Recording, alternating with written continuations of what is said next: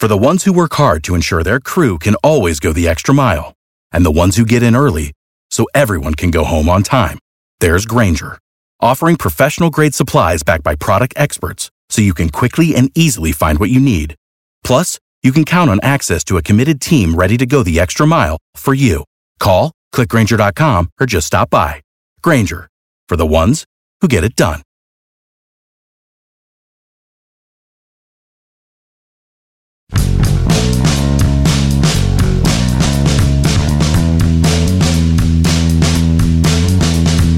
Man, I hate to say this, but in all likelihood, the toughest choice Ben Cherington's going to face all summer long has nothing at all to do with Pittsburgh. Good morning to you. Good Friday morning. I'm Dejan Kovacevic of DK Pittsburgh Sports, and this is Daily Shot of Pirates. It comes your way bright and early every weekday if you're into football and or hockey. I also offer daily shots of Steelers and Penguins where you found this. Pirates were off yesterday. They're playing the Orioles in Baltimore tonight, 7:05 p.m. Or, as I was joking a couple days ago with Ke'Bryan Hayes, a team that you only see all the time, meaning, of course, in spring training, since Bradenton and Sarasota are neighboring cities. The first week of July in Major League Baseball's draft, the Pirates will, of course, be picking first. And it's been known all along that the number one overall target of everybody is at LSU. The catch is there's now two of them. And it's very possible that the other is overtaking the one everybody thought. Dylan Crews. That's C-R-E-W-S for those of you who are used to O'Neill Cruz. Was hitting home runs last year. Through the beginning of this year was just lighting the world on fire. Every other swing seemed to result in something soaring over a fence. And he'd begun getting discussed as if he were some sort of really special hitting talent. He was the absolute no-brainer number one. And then, as so often happens in this specific draft, someone will come out of nowhere and overtake them like a horse. Nobody who entered the race at the last second, not even his trainer knows his name, and boom, just like that. Paul Skeens is the name of the pitcher. He's 6'6". He's a righty who can average 98 miles an hour on his fastball. He can get it up to 102. And while that's becoming increasingly normal in modern baseball, what's not is all the rest of his stuff and his command and his poise and the fact that there are other coaches apart from LSU's around the SEC who say that this kid should be in the majors right now. Now, college coaches are going to have a little bit of hyperbole to what they do. They've got nothing to lose by building up their own brand. But it's one thing to hear it from those guys in formal interviews. It's another thing for me to have heard from a scout I've known a long time and who's seen a lot of LSU this year and last year. And this scout tells me in no uncertain terms that this young man could be pitching in Pittsburgh in August. And I, again, have known this person for a long time, and they are not prone to saying things like this.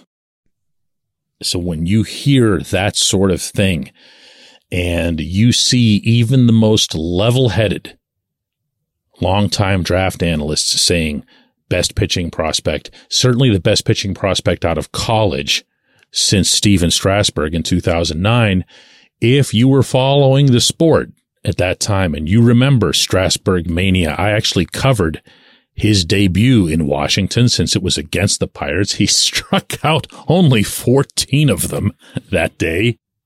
If it wasn't for Delwyn Young running into a Strasburg fastball, who knows how he also would have had all kinds of other asterisks attached to that outing. That's the tone in which people are talking about Skeens.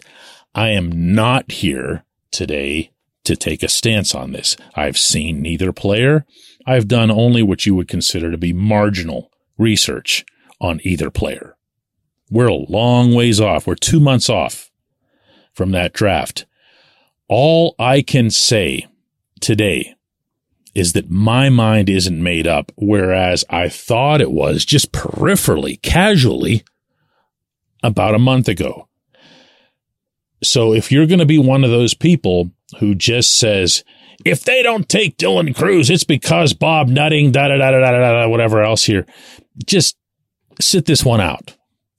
Okay? This one's legit. This is not a manufactured number 2. This is not some cynical attempt on the Pirates' part to manufacture an excuse for not taking this kid or that kid, or for not wanting to spend, even though they have literally outspent every franchise in Major League Baseball on the draft over the past decade and change. This is going to be a difficult decision. This is not going to be an automatic. This is going to be something where I believe the Pirates are going to have to wait and see as much as possible out of both of these kids. They're going to have to do, this sounds silly to say, but they're going to have to do intensive research. They have to do that on everybody. Okay. They have to do that on players they're looking at in the 20th and the 25th rounds. Okay. But this is going to have to be something extraordinary. They'll need everything they can find, especially as it relates to Skeens and his health and his arm health and his history and how many pitches he's thrown in his entire life, including a wiffle ball in his backyard with his dad. This is the stuff that's going to make or break a pick like that. The pitcher, more than anything else, you've got to trust health. I remember when the Pirates were going through the process with Garrett Cole, and then afterward, when Neil Huntington could finally open up about it a little bit, Huntington spoke candidly and really admiringly of the way Cole's parents had brought him up. He loved the fact that they made sure he didn't get misused or abused by any of his coaches, whether it was scholastically or beyond. They saw to it that their son wasn't going to be out there for 140 pitches just because, so-and-so coach wanted to win a game against, rival high. That's the diligence they're going to have to do here, especially on Skeens. But do not portray this as some one-man thing. This is no longer about Crews, and in fact, I get the sense that it's not going to even be about Crews in the very near future. When we come back, J1Q. This portion of Daily Shot of Pirates is brought to you by our friends at North Shore Tavern, that's directly across Federal Street from PNC Park. It's home of Steak on a Stone, an eating experience, underscoring the word experience. The steak is brought to you partially cooked on an 800-degree stone, and you do the rest. It's a ton of fun, it's a great meal, and it's a baseball atmosphere like no other in Pittsburgh. North Shore Tavern, right across Federal Street from PNC Park. Your front door, your car, your bike, your computer, your gun. Safety is a habit. Every day you lock and secure your home and everything you want to keep safe. Gun safety and responsible storage are no different, and the best way to help prevent accidents, misuse, and theft. If you have a firearm, own it, respect it, and secure it. Visit ProjectChildSafe.org. Brought to you by the National Shooting Sports Foundation and the Bureau of Justice Assistance.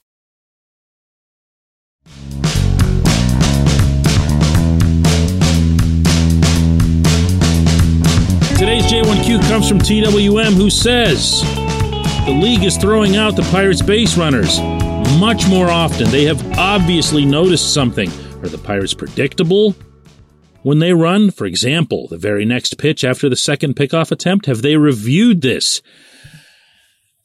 They have said, well, specifically Derek Shelton said after this past series that the Pirates are looking into it.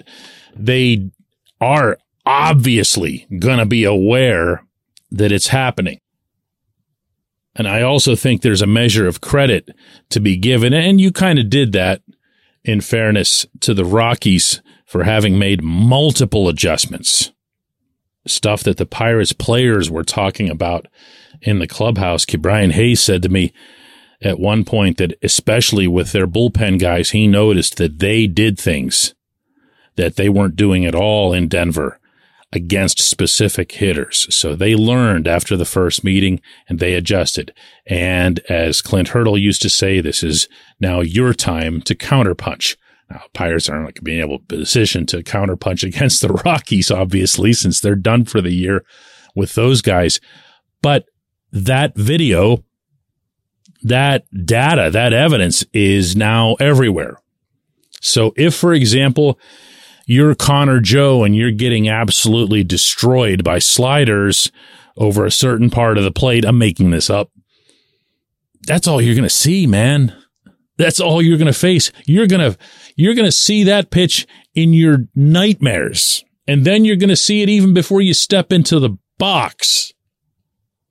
And you're just going to have to learn. You're just going to have to make whatever move is necessary to become proficient at a particular skill. Again, that's just baseball, and you know that.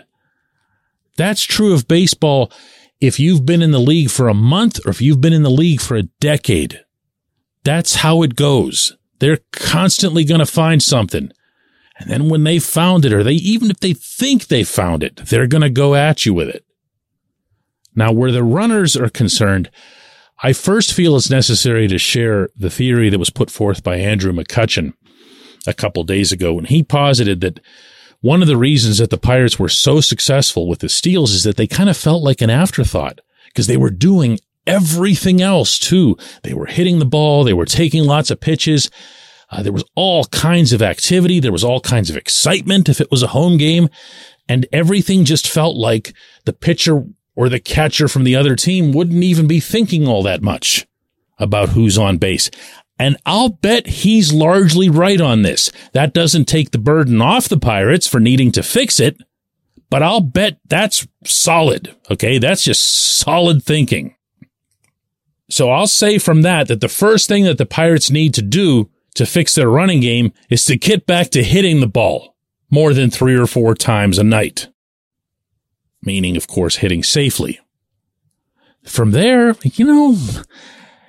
start getting less predictable. Maybe they are reading something off of a pickoff. Maybe they are reading something off of a lead or a secondary lead or a certain way that so-and-so puts his foot down. Or maybe, and I did see this from Colorado, not from the pitchers, but from their catchers, notably Austin Wynns, that he would jump out of the crouch. He would motion for not a pitch out, but a pitch up. He wanted it out of the strike zone so he could fire down. They called for those a couple of times when the Pirates didn't go. So the Rockies entered this series with very much a mindset to shut down the Pirates' running game. And they were probably even more successful than they thought they'd be. So a great point to bring up. I appreciate it. I appreciate everyone who listens to Daily Shot of Pirates. And we'll be back with another one on Monday.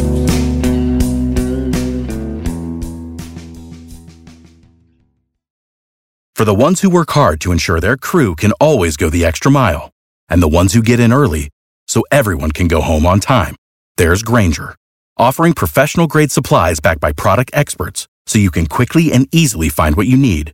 Plus, you can count on access to a committed team ready to go the extra mile for you.